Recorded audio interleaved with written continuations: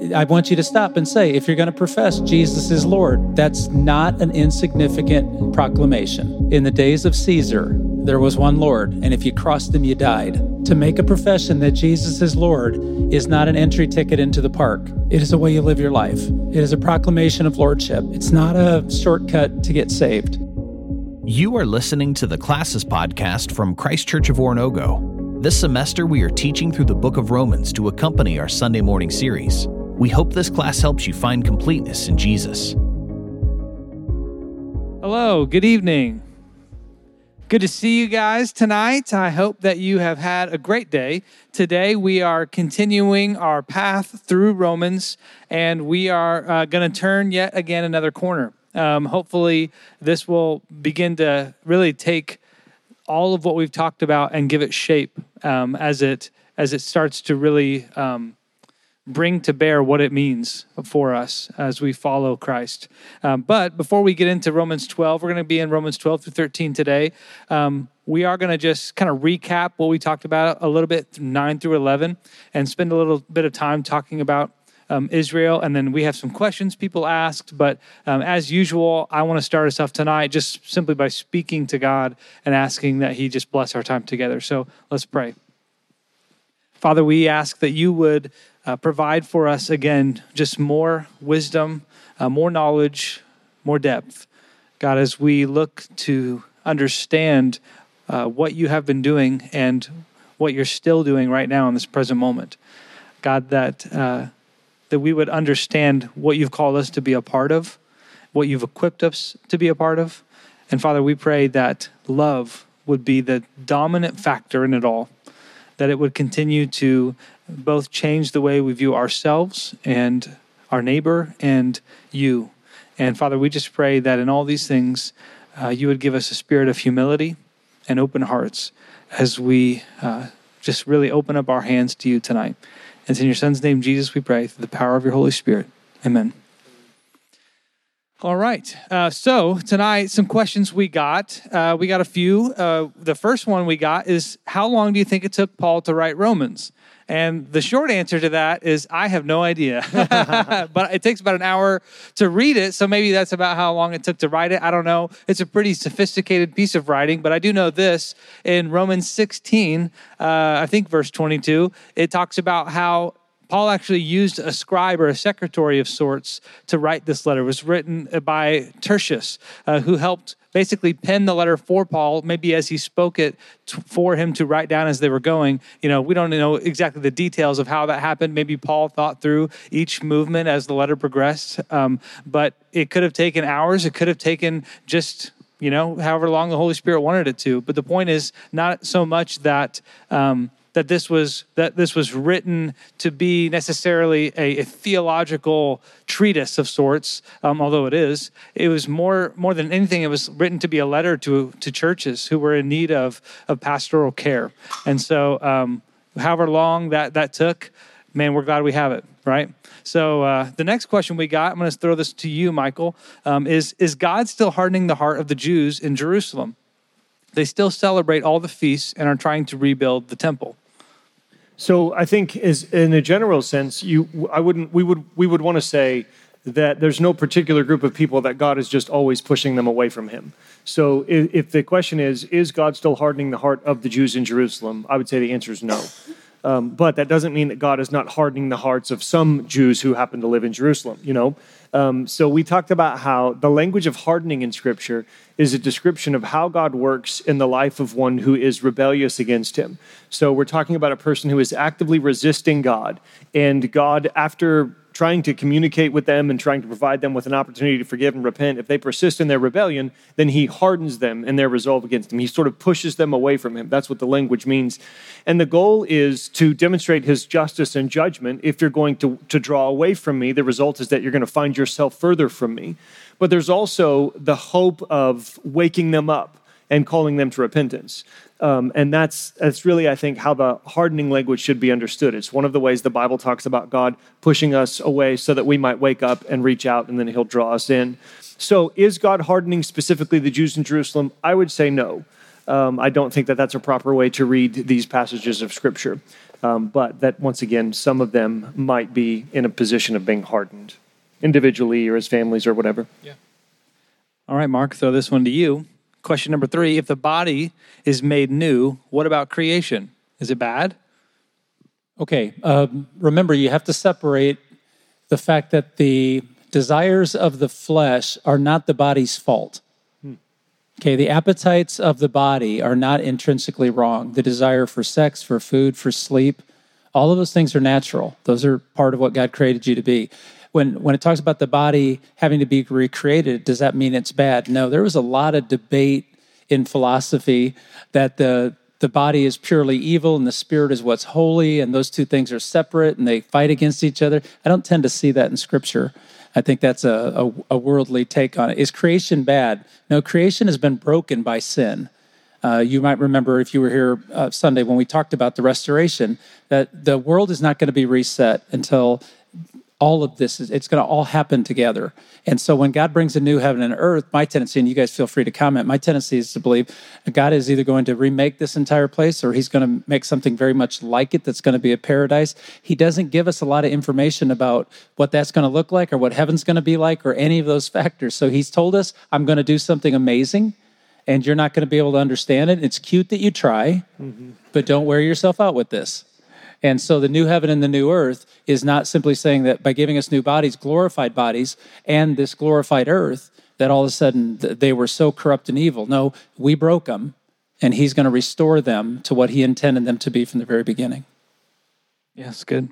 All right, Michael. Question 4, I'm throwing to you. How should Romans 9:14 through 24 affect our prayer life? If God will make us who he wants to make us, then who or what should we pray to be like? This is a really big question, and I'm going to go ahead and acknowledge up top that we probably can't answer it thoroughly because it would take too long and get into too many different weeds. I would want to start by just saying that no matter how well we answer this question, inevitably making sense of prayer is going to require faith. Trying to think about how we're talking to a God who is beyond time and space and yet somehow listens to our prayers and yet knows the end from the beginning and yet, again, somehow listens to our prayers. Even if any of us could provide you with a perfect theological answer to this particular text, there still would be a part of us, a part of our mind going, okay, but how does this work again? And I just want to acknowledge that I think that's okay and appropriate. The other thing I'd say about this passage, again, just kind of staying away from getting into so many of the details, and I won't read the whole text, but it's a part where Paul is using the analogy of a potter and clay to defend against the idea that God is being unfair by using Israel's sin and hardening them in their sin to bring about the salvation through Jesus to the world. So they seem to be saying, he's saying to the Israelites, our sin was actually foreseen by God, and he hardened us in our sin so that we would, as a people, kill the Messiah so that salvation could extend. And they're like, well, if God did it, then what how is that fair? And he uses the imagery of the potter and clay because multiple of Israel's prophets has used that in past generations when Israel was finding themselves being punished for their sin in those situations. So a couple of things to keep in mind are, one, whatever these passages have to say about us as individuals, and they're certainly not irrelevant, the emphasis here seems to be, look at the way God is working with Israel as a nation in relationship to other nations. And so we're talking more about the corporate place of Israel within God's salvation plan than we are about how he works with this or that individual. And remember, Paul's primary point in this whole section is, when you look at Israel's history, what you see is that God makes promises and keeps them. And it's actually his promises that drive the story more so than what family a person was born into. And we see that God operates by grace and mercy as opposed to simply judging people by works.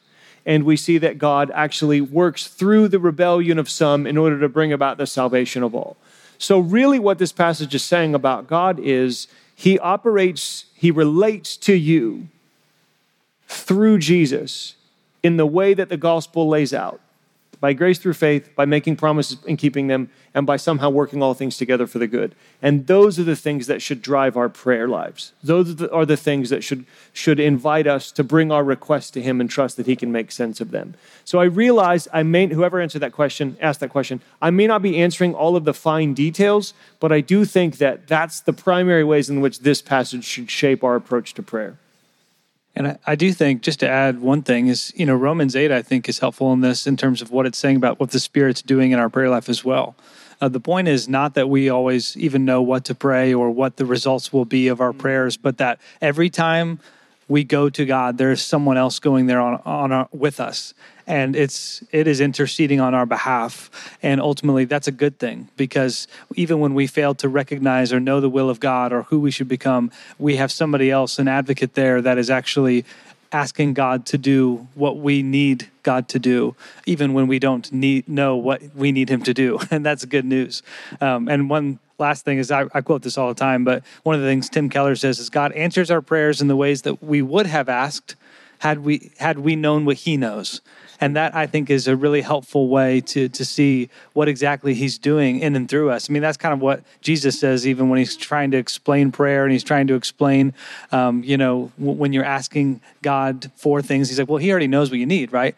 But man, he loves to hear you being involved in what he's doing. And part of the beauty of prayer is being in alignment with what God's will already is. And we're going to get into that a little bit in chapter 12 as well. So question number 5 for you, Mark, in Romans 9:3, does Paul mean that he would give up his salvation if it meant others would be saved? It's, I would say it's emphatic affection is what Paul's doing here. In other passages, Paul says, I'm being poured out. Literal or figurative? It's figurative. It's a language of affection. He's saying, I would give up my salvation for you to understand how important this is. He's talking about a group of people that were currently rejecting Jesus, and I think his bigger point is, I wish I were cursed and cut off for the sake of Christ if it would allow my people to understand all that God's done for them. That's one of those affectionate exaggerations that's figurative. It's not literal. So I don't mean to be dismissive of the question, but just imagine you've all said something. I'd go to the ends of the earth for this person. Well, you probably wouldn't, but you'd like to believe you would.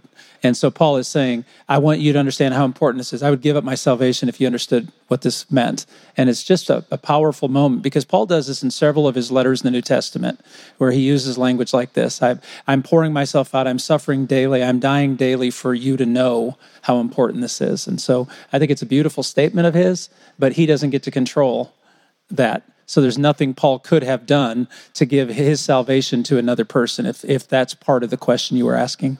Last question we got was, how many people use Romans 10:9 that all there is to salvation is to say the prayer? So if you remember in Romans 10, it specifically is talking about preaching the gospel and for those who call upon the name of the Lord, essentially. And it says in verse 9, let's see, if you declare with your mouth Jesus is Lord and believe in your heart that God raised him from the dead, you will be saved.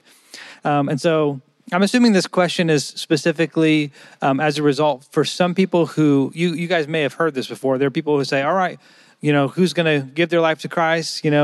They want to see salvations happen. And so they want to ask that anyone would say this prayer, of making this confession of faith. And maybe they'll even have people raise their hand. Maybe you've been a part of a church that has done that before.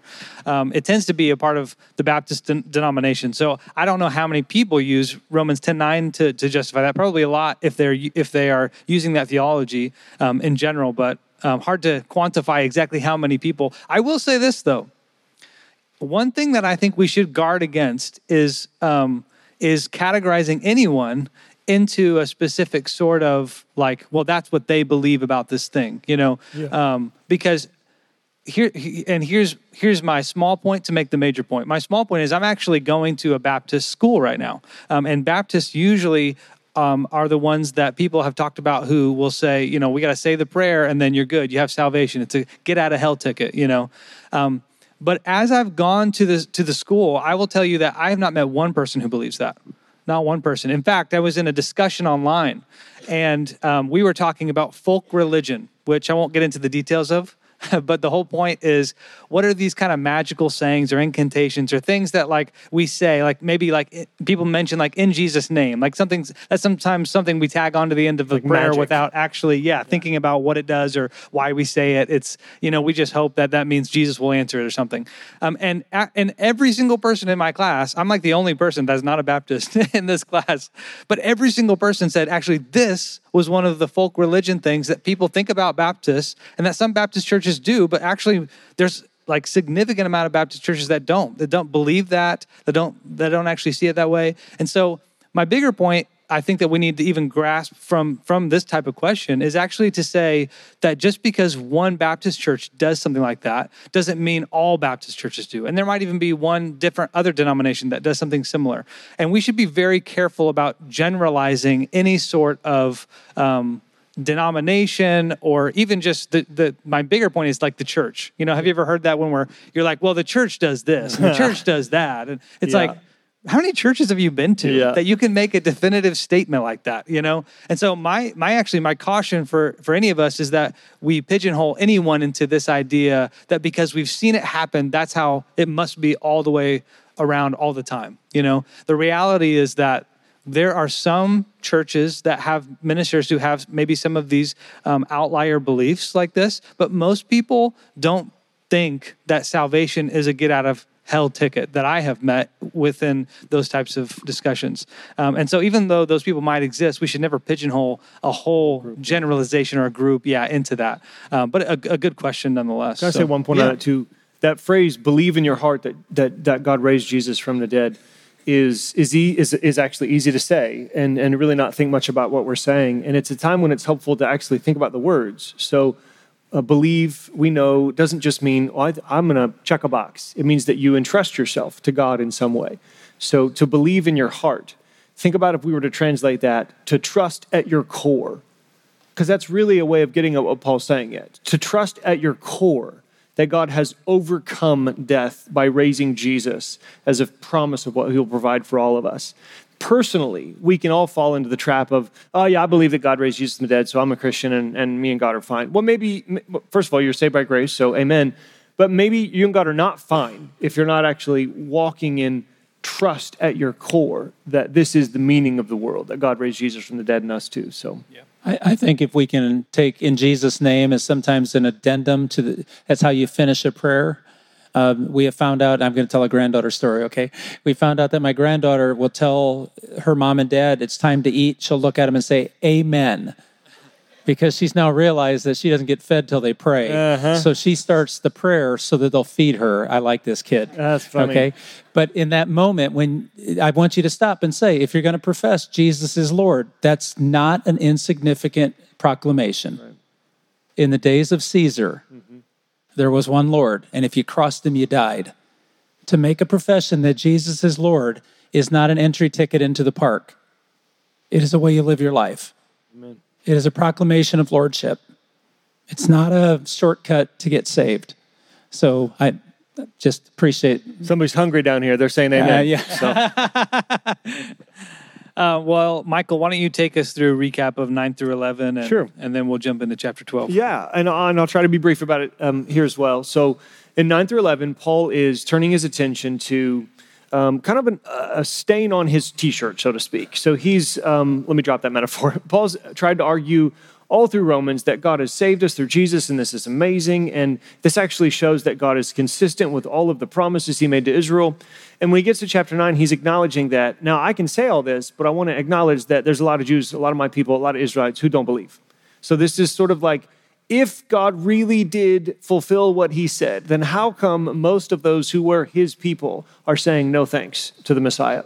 And so this whole section is Paul lamenting that fact, but then ultimately explaining that how God has actually been consistent and faithful and righteous and reliable, and in the end, bringing us all to worship. So the point of the whole thing, remember, is plan. Jesus was always the plan. And in chapter 9 of Romans, Paul walks back through the story of Israel all the way from Abraham through the exile and shows that the way God worked with Israel actually matches the way God is now working with all the world through Jesus. Then in chapter 10 of Romans, he's saying, now the present moment that we're in is one where exactly what the Old Testament said would happen is happening. Some Israelites believe, but not all of them. Some Gentiles believe, but not all of them. Everyone who confesses that Jesus is Lord and believes that God raised him from the dead in their core is going to be saved. So in the past, you see consistency. At the present, you see that the plan worked. And then chapter 11 is about how the plan's going to keep on working. That God is right now drawing Gentiles in and hoping that the Jews see Gentiles experiencing all the blessings they've been looking forward to. And hopefully that incites a little bit of proper jealousy. And they're saying, well, I want those blessings. And then they're maybe opening up a possibility of turning to the Lord Jesus. So that's really kind of how the whole thing lays out. There is one other detail that we wanted to clarify because we didn't get to it the other day. You know, there's a statement that for some is really important and for others is really strange that occurs in verse 26. And I'll read verse 25 and 26. I do not want you to be ignorant of this mystery, brothers and sisters, so that you may not be conceited. Israel has experienced a hardening in part until the fullness of the Gentiles has come in. And in this way, all Israel will be saved. So that phrase, in this way, all Israel will be saved, is one of the controversial statements in Romans in the sense that multiple people take it in different ways. And to be fairly brief, some people say that what this means is that at the end times, there will be a miraculous, kind of full, wide-scale salvation of Jewish people. And that's how we'll know that we're about to the end. And that's what, in this way, all Israel will be saved. I think that's a misunderstanding of the verse, and we're of one mind on this. And what we think is that actually Paul is shifting his use of the word Israel within that one sentence. So he says in 25 that Israel has experienced a hardening in part. So at that point, we're talking about ethnic Israel, has experienced this partial hardening until the fullness of the Gentiles have come in. And in this way, all Israel will be saved. We think that the second time Paul uses the word Israel, he's actually not referring anymore to ethnic Israel, but he's referring in more general terms to the people of God. And now what he means by that is what he's been arguing the whole book, which is Jews and Gentiles who believe in Jesus are now the people of God. They are now Israel.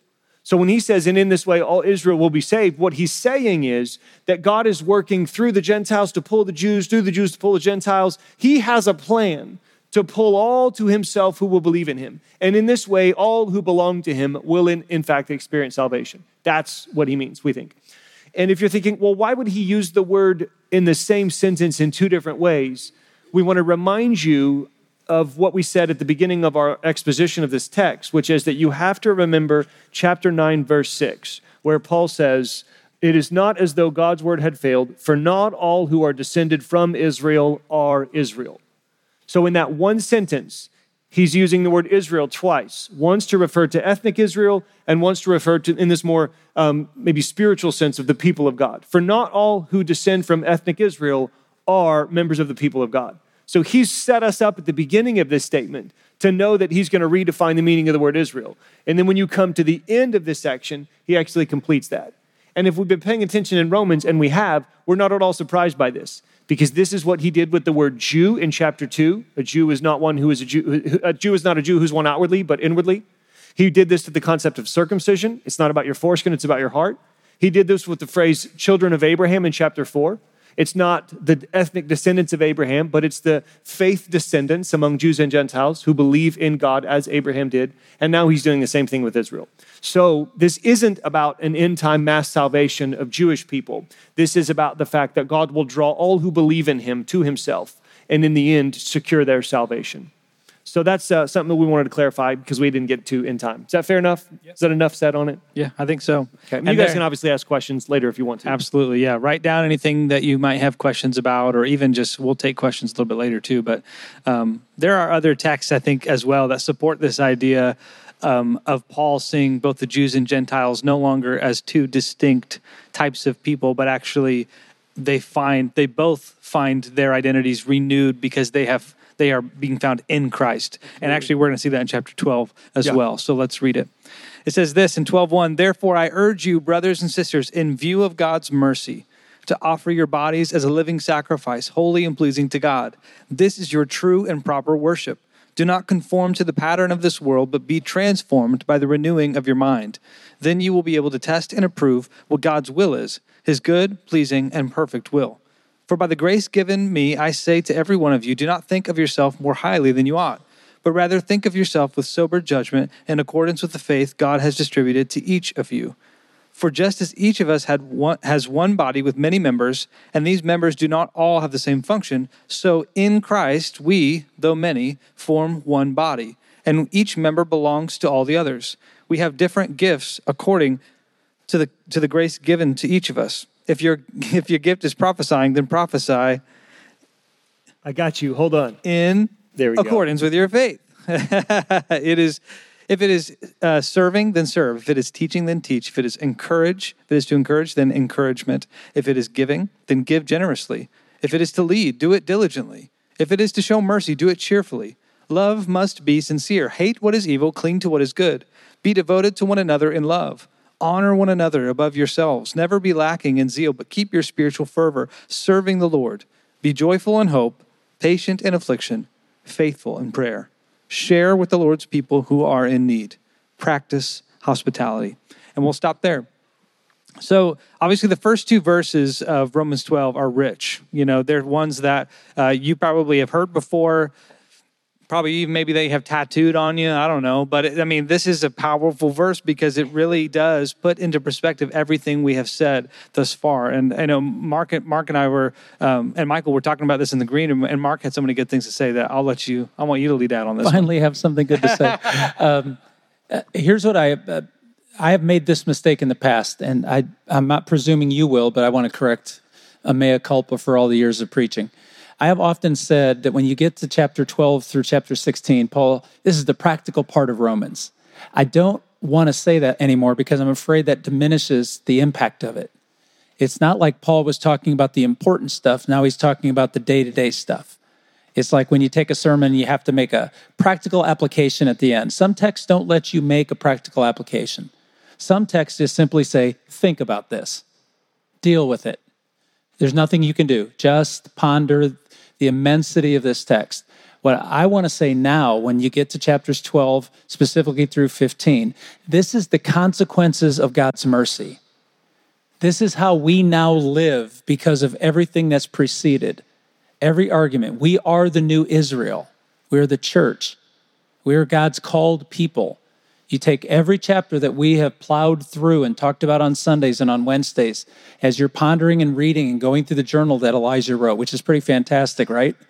When you go through that, I want you to understand when Paul gets to this point, when he says, therefore, by the mercy of God, he is saying something so amazing. I don't want you to change the channel like you're looking at a new show.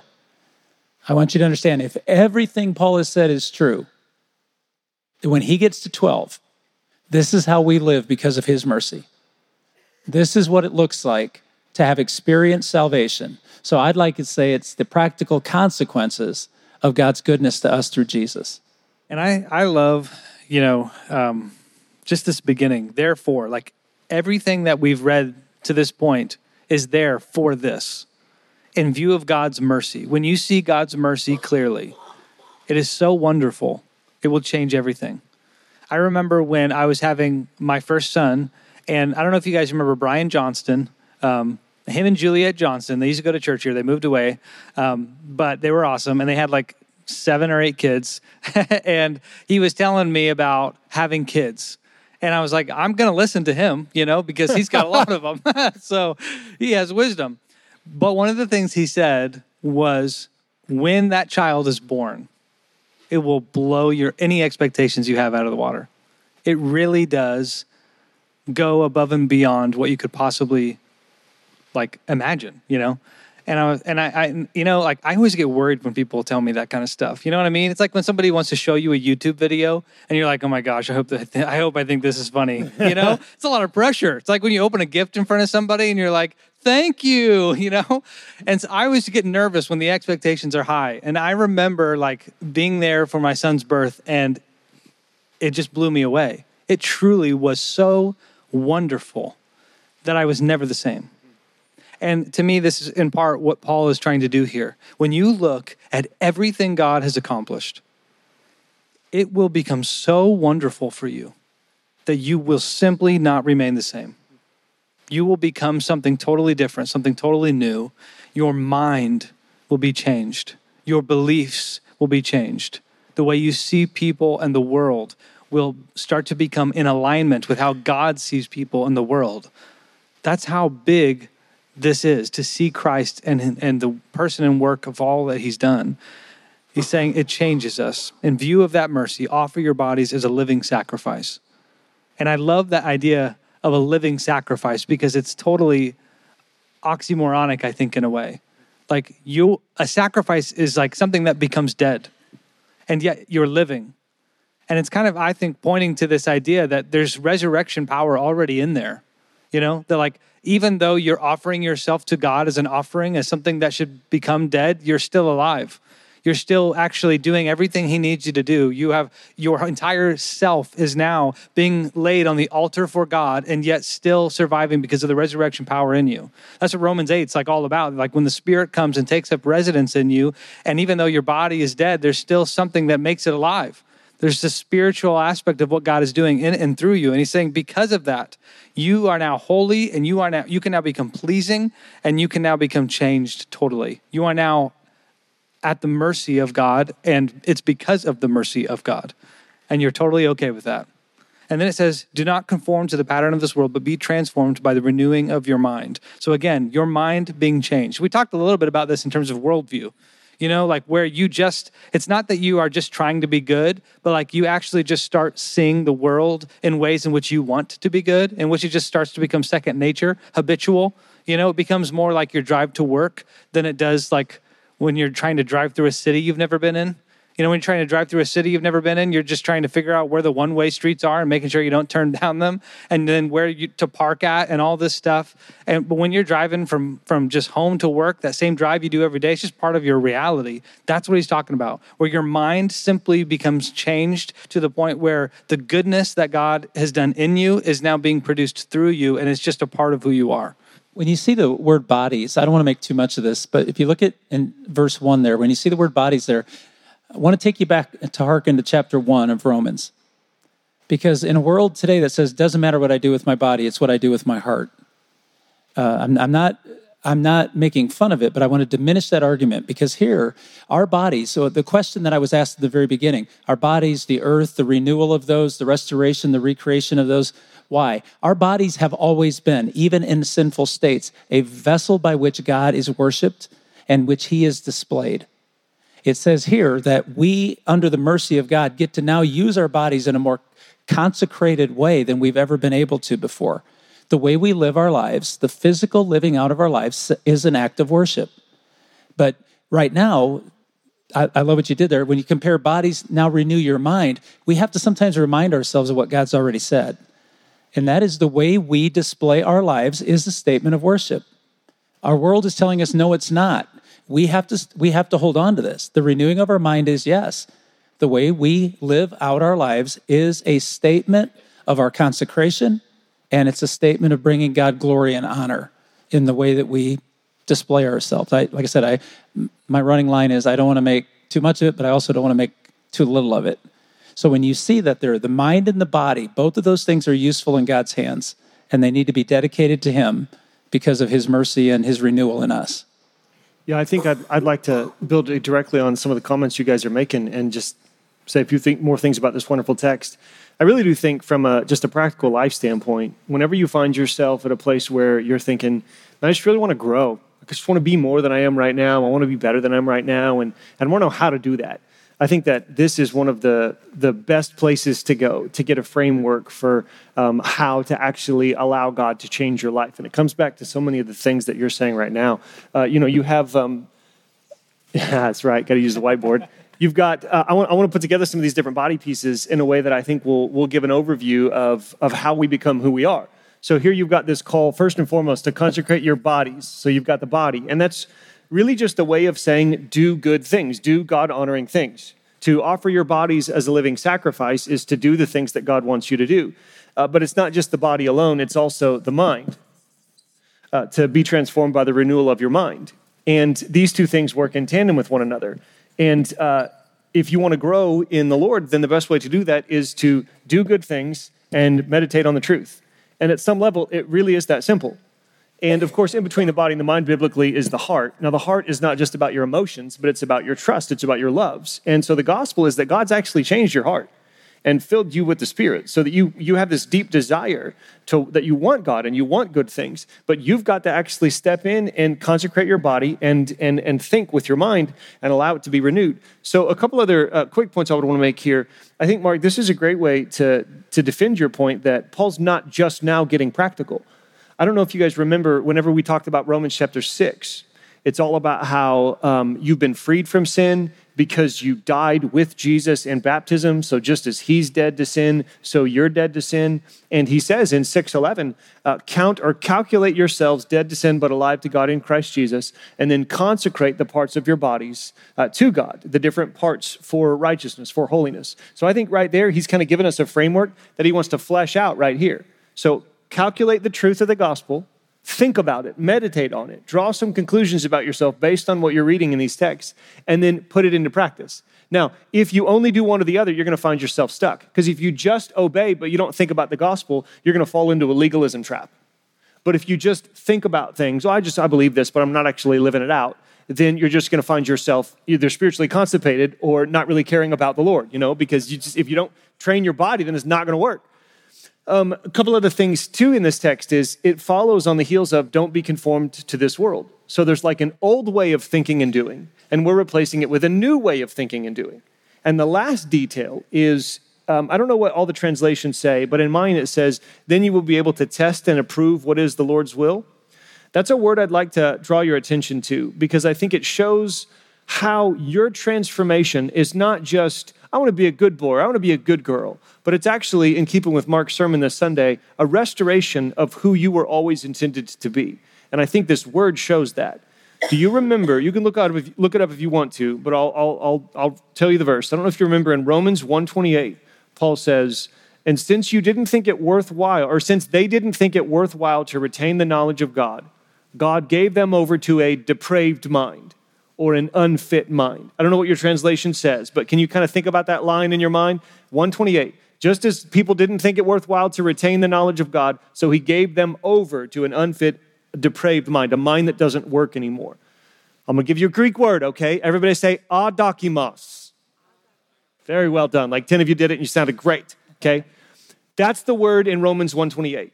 Here in Romans 12:2, when it says, then you'll be able to test and approve God's will, the word is dokimazo. Everybody say dokimazo. So it's the same word, just verb noun. So like political, apolitical means not political. Adokimos means it doesn't do something. Dokimos means it does something. And what it does is it retains the capacity to draw conclusions about how life should be lived based on who God is. In view of God's mercy, here's the way to roll. So this text really is a beautiful framework that I think gives us an understanding of how we can grow. I would also say if you've ever done counseling and you've heard of cognitive behavioral therapy, I think cognitive behavioral therapy is actually a decent resource. I'm not saying it's a Christian thing, but it's a decent resource that actually fleshes out a very biblical Pauline way of thinking about the way we're formed as human beings, what you think, what you do. All right, so let's move on to verse 3. So it says, for by the grace given me, I say to every one of you, do not think more highly than you ought, but rather think of yourself with sober judgment. And this is, again, partly to say that he's partly going back to what he's already been saying to the Jews and Gentiles both, right? Like at the end of the day, everyone has this way in which they can claim superiority over another person, or in which they will try to. I mean, they don't, actually have a way to claim superiority. And in fact, now he's looking forward and he's saying, I want you to know that actually God's given you some things in which that's still going to be a temptation because of the gifts that he's enabled you to have and the faith that he's enabled you to have. And it says, for just if each of us has one body with many members, and these members do not all have the same function, so in Christ, though many form one body. So he's saying now that we belong to Christ, again, this is kind of what we were talking about with all Israel, that again, we all come into Christ, who is like our head. This is what it talks about in 1 Corinthians 12 and Ephesians 2, that there has been a uniting of Jews and Gentiles into Christ so that he is the head and we are the limbs and the fingers and the toes, and we are actually now being used to accomplish his will here on earth. And because of that, we know that a finger does different things than an elbow, and we know that a nose has different, abilities than a foot, like those things are good. Like that diversity and unity is necessary. The diversity of the body makes it so we can walk and run and throw and do all these things.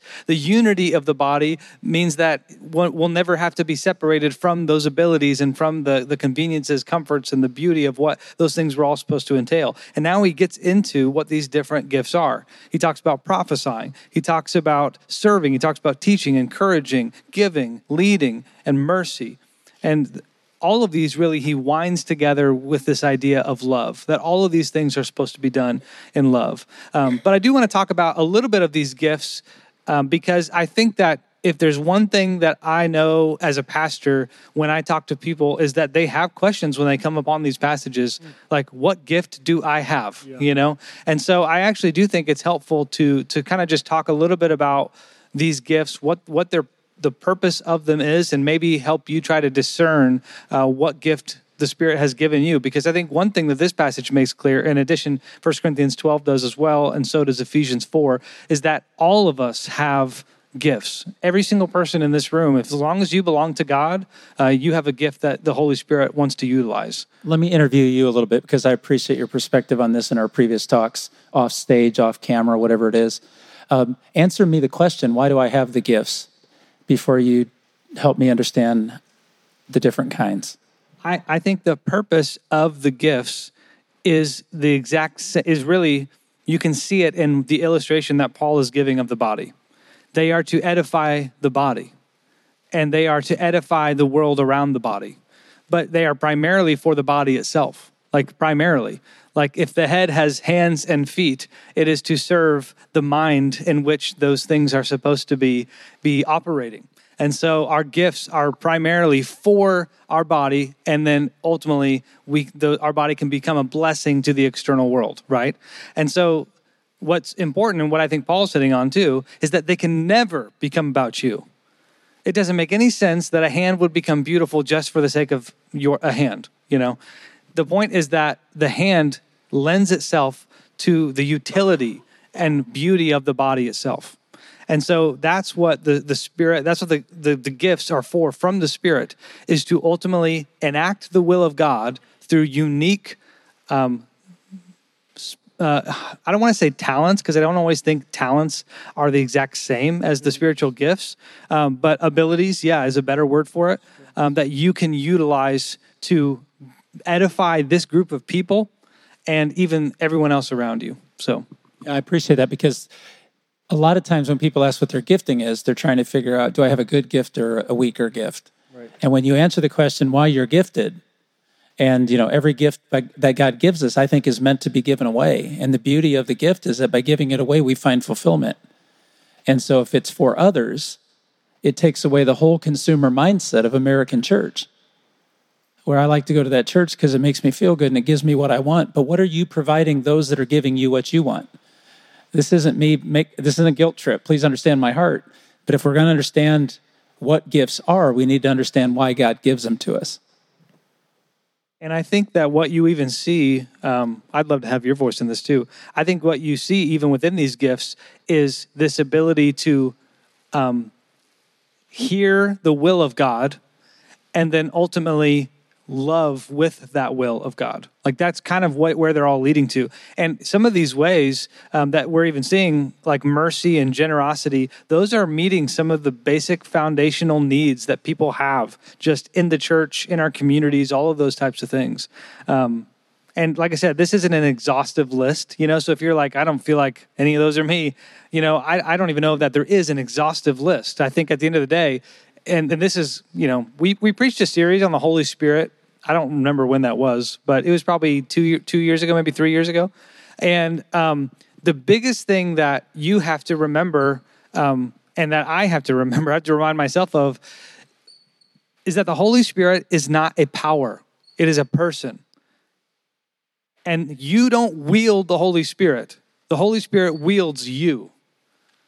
You are the blade in his hand. He is not the blade in yours. That is why we don't just go and make, why we don't just go and make miracles happen. And we don't just go and just act like we have total agency over the Spirit to do what we want when we want the Spirit to do it. No, the Spirit uses us whenever it wants to do it, whenever it decides that it wants to accomplish a specific and unique purpose. And without that concept, we can get really frustrated because we try to force the Spirit to do what really is totally in his will and sovereignty to pursue. So I don't have much to add. You had mentioned the passages. I just threw the chapters of the Bible up there that give a list of gifts. So I guess two ever so brief. I think Paul gives 7 gifts here on purpose because he is saying, all of you completely have what's needed to take care of each other. It's not because, like he said, this is an exhaustive list. It can't be because the other lists don't match. So what I don't think you should do with these texts is to make a master list and say, which ones am I good at? Instead, I would say, practically speaking, tell me if you guys think this is an appropriate way to frame it. I think the question you should be asking is, when I look around at the church, do I see any needs that I'm capable of meeting? Even if it's a bit of a stretch, is there anything out there that I could do that could help? And in that particular moment, that's the gift. You know what I'm saying? Like whatever's going to enable you to help one another. And then worry about sort of finding your sweet spot as you proceed. But continuing to adopt this posture of service is so critical in this. And don't hear this limited to your local congregation. No. It is kingdom. Yep. So you can help other churches. You can help people that don't go here. Mm-hmm. You can help parachurch organizations. You can help at the schools. You guys know this. But I just want to encourage you. We limit it so much. We hear the word church and we think our own little group. Yeah, you're needed here. Trust me. But man, if there's an opportunity for you to step in and bless somebody who's a part of the kingdom and those that aren't, that's why we're here. Every single one of us. I like to also frame it in 3 different types of ideas. And so this is actually on our Pathways website. And so if you guys have ever accessed that or utilized it, cco.church/pathways, there's all kinds of resources on there. But this idea of gifting is one of them. So I like to categorize into 3 different aspects: calling, gifting, and needs. So gifting is something that God has specifically enabled you to do, an ability that the Spirit uses you for in the church to edify the church. Again, not just Christ Church, but the church, the global church, and our community. Calling is those specific opportunities that God is calling you in particular to do for something. And Tim Keller gives a metric. I'm just always going to call. I mean, he's got one more, and then he's done with Keller for tonight. There's a quota. There's a limit. Quota, yeah. But Keller gives this really helpful metric. He says to try to identify things that you're gifted at, passionate about, and have opportunity for. And when those 3 things align, that's usually what God is calling you to do. Now, of course, that's not, foolproof, but I think it's really a helpful metric to see the lens by which you can try to identify your calling. And recognizing that your calling is not a static thing. It's dynamic, meaning God will call you to different things at different times. And sometimes that'll mean, like for me, I've served as a worship minister here for 8 years before I transitioned into a teaching pastor role, because I felt like God was calling me to something different. And the doors were open, and I felt like all of those things aligned. So that's the calling. The gifting is, again, trying to look at these things and trying to identify what things tend to be something that you find the Holy Spirit often uses you for. And reading these lists, you'll find something. And if you're not, you can come ask us. We'll try to help you. And the other thing is just need-based, just like Michael said. See the need, meeting the need. And that's just not just in the church. That's not just out in your community. I mean, it's literally everywhere. It's just recognizing that you are now serving because of the Holy Spirit, and you're doing so because of the love that Holy Spirit is producing in you for the other, which is really what this entire passage is about. Just give me 30 seconds. I'm going to be embarrassed because he gave you the metrics of Tim Keller when it comes to calling. I want to talk to you about gifting, and I'm going to give you just my terminology and do with it what you want. But I found this has been helpful, especially working with high school kids going into college who wonder where their gifting is. You discover your gifting. You have to discover it by using it. So I'll give you 3 simple tests. Throw them away if they're too simple. Number 1, does your tail wag when you get the opportunity to do it? Does it feel like it's natural? It may be hard and it may be scary, but if your heart moves when you're serving, second of all, how do people respond when you do it? And third, can God be seen Now I'm gonna be very vulnerable here, and I hope it's not too much. I never was going to be a preacher. I'm not even sure I still want to be a preacher, but I found myself preaching. And what I found was I actually enjoyed it. And people would come up and say things to me that I thought they were just being kind. But at the end of the day, something I was doing when I was enjoying myself was actually helping them find God. And at the end of it, they were thanking God for it. At the end of the day, I don't think I'm special. I just think I found something God helped me be able to do. Does that make sense? The calling is universal, but your gifting. So if you try to do something for God and it's not in your gifting, you've not wasted one single second. But the people that are waiting till they're certain never get to experience the joy of discovering that maybe God will give you an opportunity that he's gifted you in that moment to do. And man, you have a great life when you find those things. And gifting, and even in like the gifting calling, those things usually go together. You know what I mean? Like that's, the reality is, I think to be precise, they're different, but the reality is they usually go together. And so does the need, right? So it just depends on exactly how we're categorizing it's a nexus. Yes, exactly. We got to keep going because it's 7:30 and we are only halfway through. So let's go to verse 14. It says, bless those who persecute you. Bless and do not curse. Rejoice with those who rejoice. Mourn with those who mourn. Live in harmony with one another. Do not be proud, but be willing to associate with people of low position. Do not be conceited. Do not repay anyone evil for evil. Be careful to do what is right in the eyes of everyone. If it is possible, as far as it depends on you, live at peace with everyone. Do not take revenge, my dear friends, but leave room for God's wrath. For it is written, it is mine to avenge. I will repay, says the Lord. On the contrary, if your enemy is hungry, feed him. If he is thirsty, give him something to drink. In doing this, you will heap burning coals on his head. Do not be overcome by evil, but overcome evil with good. So what I think might be helpful in the interest of getting the big picture of 12 and 13, and I asked these guys to put a camera on the whiteboard, and I better use it enough or else they're going to be upset at me. So I was saving the left side for this. So let me give you what I think is at least one way of thinking about the various sections in chapters 12 and 13. You've seen me do this. You've seen this kind of thing before. I don't think this is always how Paul communicates, but I think it sometimes is how he communicates. So in chapter 12, verses 1 and 2, you've got this initial statement about, really it's this. It's offer your mind and body to God in light of what God has done. Don't be like the world, but instead do things a new way. And then I really think that in 12, 3 through 13, we're talking about loving the church. So the insiders. And the first part of that is you love the church by exercising your gifts. We've talked about this. Then you love the church deeply and sincerely. Love sincerely. And then you have the things in 9 through 13 that then he said. And then I think that really we turn our attention in 12, 14 through 20 to loving outsiders. So there's the word love. Specifically, people who aren't a big fan of us, people who may be coming after us as the church. And then in the middle, you have 12:21, which is I'm going to go good over evil, overcome evil with good. And then whenever you come to the next section, you've got a paragraph about how we should act toward governing authorities, which is another way of talking about our treatment of outsiders. We're not talking about the church. We're talking about those over us now. And then you come after that to 13, 8 through 10. And once again, it's about loving one another.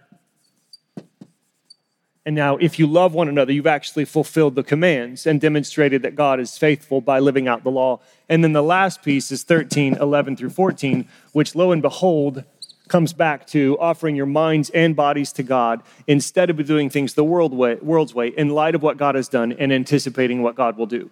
So if you rack up and look at this entire section as a whole, I think Paul's giving a lot of specific teachings as well as a bigger framework. That really what we're trying to do is to obey God thoroughly, mind and body. And we express this by loving one another within the church and by demonstrating proper love toward those outside the church. We love our enemies and we submit to the governing authorities. And in all these ways, we actually overcome evil with good, which is one more way that Paul is saying that in the church, what you see is the undoing of the problem of sin. So the dokimazo word was part of it. The way the sin process works is it turns you into people who actually can't tell the difference between evil and good. And now your mind is being transformed so that you're part of a community that's actually overcoming evil with good right there at the center. So we become a picture of the type of humanity God always wanted when we engage in these ways.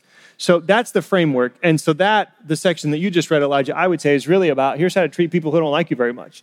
And as you said in your prayer, like love just keeps coming back to love. We love our enemies because Jesus said to, and this is how it plays out in Rome and at that time and place. Okay, this is... Also, we had a really good devotion from one of our own, whose name I won't say because it will embarrass her, on living at peace with all people. So good. Yeah, sorry. I'm just curious, you're deep in Leviticus, having just taught it for Next Level. Isn't this the echoes of the law and the principles of the law, how we interact with one another? Once again, I'm going to keep ringing this bell till you ring it for me. The Old Testament resounds in the New Testament. And Paul is actually drawing us back to the core belief of what it was to be God's chosen people, called out of the world to be a witness to the glory of it all. It's not perfect. You're not going to find verse for verse. But many of these tomes that are found in Romans are just being reiterated from Leviticus. Amen. I don't know if have you ever heard that Will Willimon? There's a guy named William Willimon who was the dean at the School of Divinity at Duke University for a long time. And he talks about how he would have young people come into it. He would always interview the freshmen, and he would have these young people come in and say, I'm not really a religious person. Like, I'm not really into the Old Testament. I just go with what Jesus said, love God and love people. And in his mind, he's laughing because when Jesus said, love God more than anything, he's quoting from Deuteronomy. And when he said, love one another, he's quoting from Leviticus. And so it's so true. And I think hilariously ironic that the command, love one another, that we all love so much, that's the one part of the Bible that everybody loves, is literally a quotation of the one book that people most want nothing to do with because it's all ritually and stuff. So yeah, dude, absolutely. All right, we're going to continue on, try to knock 13 out, which great time to talk about this because our election time is next week. So who should we vote for? Please tell us. You can write me in. Just kidding. Oh, that'd be funny. Come on, y'all. We got a decent-sized church. We could at least get them on the city council or something. That'd be good. I like that. Here's what it says. Let everyone be subject to the governing authorities, for there is no authority except that which God has established. The authorities that exist have been established by God. Consequently, whoever rebels against the authority is rebelling against what God has instituted, and those who do so will bring judgment on themselves. For rulers hold no terror for those who do right, but for those who do wrong. Do you want to be free from fear of the one in authority? Then do what is right, and you will be commended. For the one in authority is God's servant for your good. But if you do wrong, be afraid, for rulers do not bear the sword for no reason. They are God's servants, agents of wrath, to bring punishment on the wrongdoer. Therefore, it is necessary to submit to the authorities, not only because of possible punishment, but also as a matter of conscience. This is also why you pay taxes, for the authorities are God's servants, who give their full time to governing. Give to everyone what you owe them. If you owe taxes, pay taxes. If revenue, then revenue. If respect, then respect. If honor, then honor. Let no debt remain outstanding except the continuing debt to love one another. For whoever loves others has fulfilled the law. The commandments, you shall not commit adultery, you shall not murder, you shall not steal, you shall not covet, and whatever other command there may be are summed up in this one command. Love your neighbor as yourself. Love does no harm to a neighbor. Therefore, love is the fulfillment of the law. And do this, understanding the present time. The hour has already come for you to wake up from your slumber, because our salvation is nearer now than when we first believed. The night is nearly over. The day is almost here. So let us put aside the deeds of darkness and put on the armor of light. Let us behave decently as in the daytime, not in carousing and drunkenness, not in sexual immorality and debauchery, not in dissension and jealousy. Rather, clothe yourselves with the Lord Jesus Christ, and do not think about how to gratify the desires of the flesh. Mark, do you want to speak a bit about that? Nope. Authority. This challenges America's soul, right? We'll submit to authority that we agree with. And Paul is saying that the way we live out under the authority, for as much as the government, I know you're worried about me saying this, Elijah, as much as the government can't get out of its own way, what it does provide is so necessary. Paul wants you to appreciate that. And I want you to remember, and you can make the distinction here in a second, Elijah. I want you to remember what kind of Roman authority Paul was under when he wrote this. As bad as you may think we have it, ain't nothing like he had it. And yet, led by the Holy Spirit, what did he call God's people to do? Be good citizens. And good citizens aren't so concerned always about what's best for them. They're considered about what's best for everybody. We just went through a period of time about 2 years ago, didn't we? That I couldn't get a polling of agreement in this room right now But it was never about what's best for everybody. Everybody was saying, I don't have to do what I don't want to do. And this really challenges the soul of all of us. So it's about authority and how we respond to authority and what God's purpose for authority in our life is. And I don't think anything challenges the American church more than saying you need to submit to authority. Now, I'm going to confess right now, if that doesn't offend you, then you're unlike me. Because these two will tell you, because I confess to them, you tell me I have to do something, it's the last thing in the world I want to do. It's not a godly character. It's an American character. And as much as I love my country, I need to get that out of me because it's not serving the purposes God's created me for. In fact, it deters my witness. So that's the overarching. The first 7 verses are about authority, submission to authority, and why God has put it in place. Now, you correct where I'm wrong. Well, I think maybe just a caveat, something maybe just to help with this idea is nothing that happens is not under the sovereignty of God. Not one thing. Every single thing God is in control of. And the church is never, ever at risk of being expunged. Like, this is God's world. He is the king. He is the ruler. He is the Lord of all. And so in some level, we should find comfort in knowing that even this system of government that Paul is talking about, which had significant moral issues, like this was written and probably about 7 years later-ish, Nero would be putting Christians on spikes to be burned alive. He's not talking to people who don't understand what it means to be oppressed by an empire. But he has something else in mind that subverts the powers of this world. And it's called sacrifice. It's called surrender. It's something significantly contrary to the wisdom of this world because it totally flips it on its head. It subverts everything. I mean, this is the whole point of the cross. This was an execution device used to put people on so when people walked past, they would know not to mess with Rome. And here is the Savior of the world on this cross saying, I'm going to actually subvert the powers of sin and death by giving myself over to them. So, I mean, what he's talking about here should be uniquely convicting, I think, in many ways. Because it was an empire that was far more anti-Christianity than anything that we've ever known. And I think even where we're at now, and I feel this pressure myself with our country, is that this is the first time where this dissonance is starting to take place within the values of Christianity and the values of something totally new for us. And yet, Paul's whole point is that even still, God is in control. Even still, God is still sovereign. Even still, God is using the government for his purposes, and he's going to always. Like, there's still a level by which it will carry out his justice before he brings about perfect justice. And that's even how you see the end of chapter 12 blending into chapter 13, is that by love, that is how we subvert the powers of sin and darkness. And so the question is not how we can subvert our government when they seem to contradict our values. The question is how we can love those and show them the beauty of God so that just our world becomes changed by correlation. Now, one of the things I'm working on in the doctoral program that I'm in is specifically in regards to this question.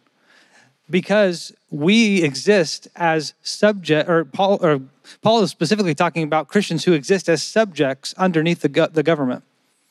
But what we live in is not the same sort of empire that they do, right? And it would take a very, very long time before we would try this new thing called a democratic republic. Like, this is a very new thing in history. Do you realize that? Like, it wasn't up until like the Reformation when nation states really started to come into existence. And, all of these new ideas of the equality of a human being, like these were new ideas that we still have today. And the very unique part of what we exist in is not just that we're subjects. My whole point is I think that we're also rulers. That is the point of being in a democratic republic. Like Mark said, we're citizens. We're citizens that have the ability to employ our representatives. We're citizens who have the ability to vote for our legislation. And we can fire our representatives, and we can change our legislation, and we can be a part of this country and define the laws and then live under them. That is so entirely different than what he's talking about. He would have no idea that this type of arrangement could exist, some sort of voluntary association that would ultimately culminate into a nation with a covenant document that holds these truths to be self-evident about people. This is new entirely. And so what I think we have to recognize is not only how we should be good subjects of an empire, but how we should be good rulers of one. And that means actually engaging in the political issues.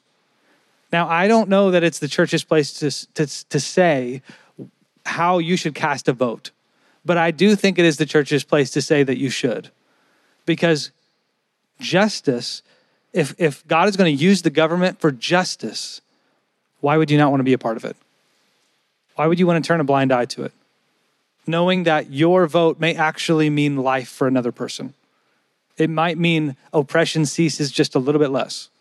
So I know I'm like stirring the waters and I'm talking way too much, but I'm doing my doctoral program on this, so obviously I got a lot to say. So yeah, amen. I'd only say a couple of things about, it kind of seems like it comes out of nowhere a little bit when you're reading through Romans, you're like, oh, some politics, but it doesn't for a couple of reasons. One, it's because it's always going to be an aspect of discipleship. That's why I've always been so excited about Elijah's passion and his interest in and we've all encouraged him to pursue this as a form of study and to really help us think through what it means to be the church faithfully in our political times. So it always is a thing, but also notice where it ends with, this is why you pay taxes. It's kind of an anticlimactic end, but it's not. Because in that context, remember, Jews and Gentiles, both, Jewish Christians, Gentile Christians, trying to get along and be the church.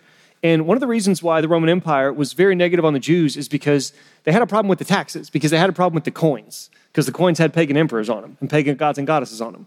And so one of the ways that Gentile Christians could maintain unity and keep their Jewish friends out of trouble is just pay your stinking taxes. And so part of what's going on here is Paul is saying, this is a way not only that you can show proper deference to God's sovereignty, amen, but actually he's calling for a form of political engagement that is very intentionally trying to do everything we can to continue to love one another.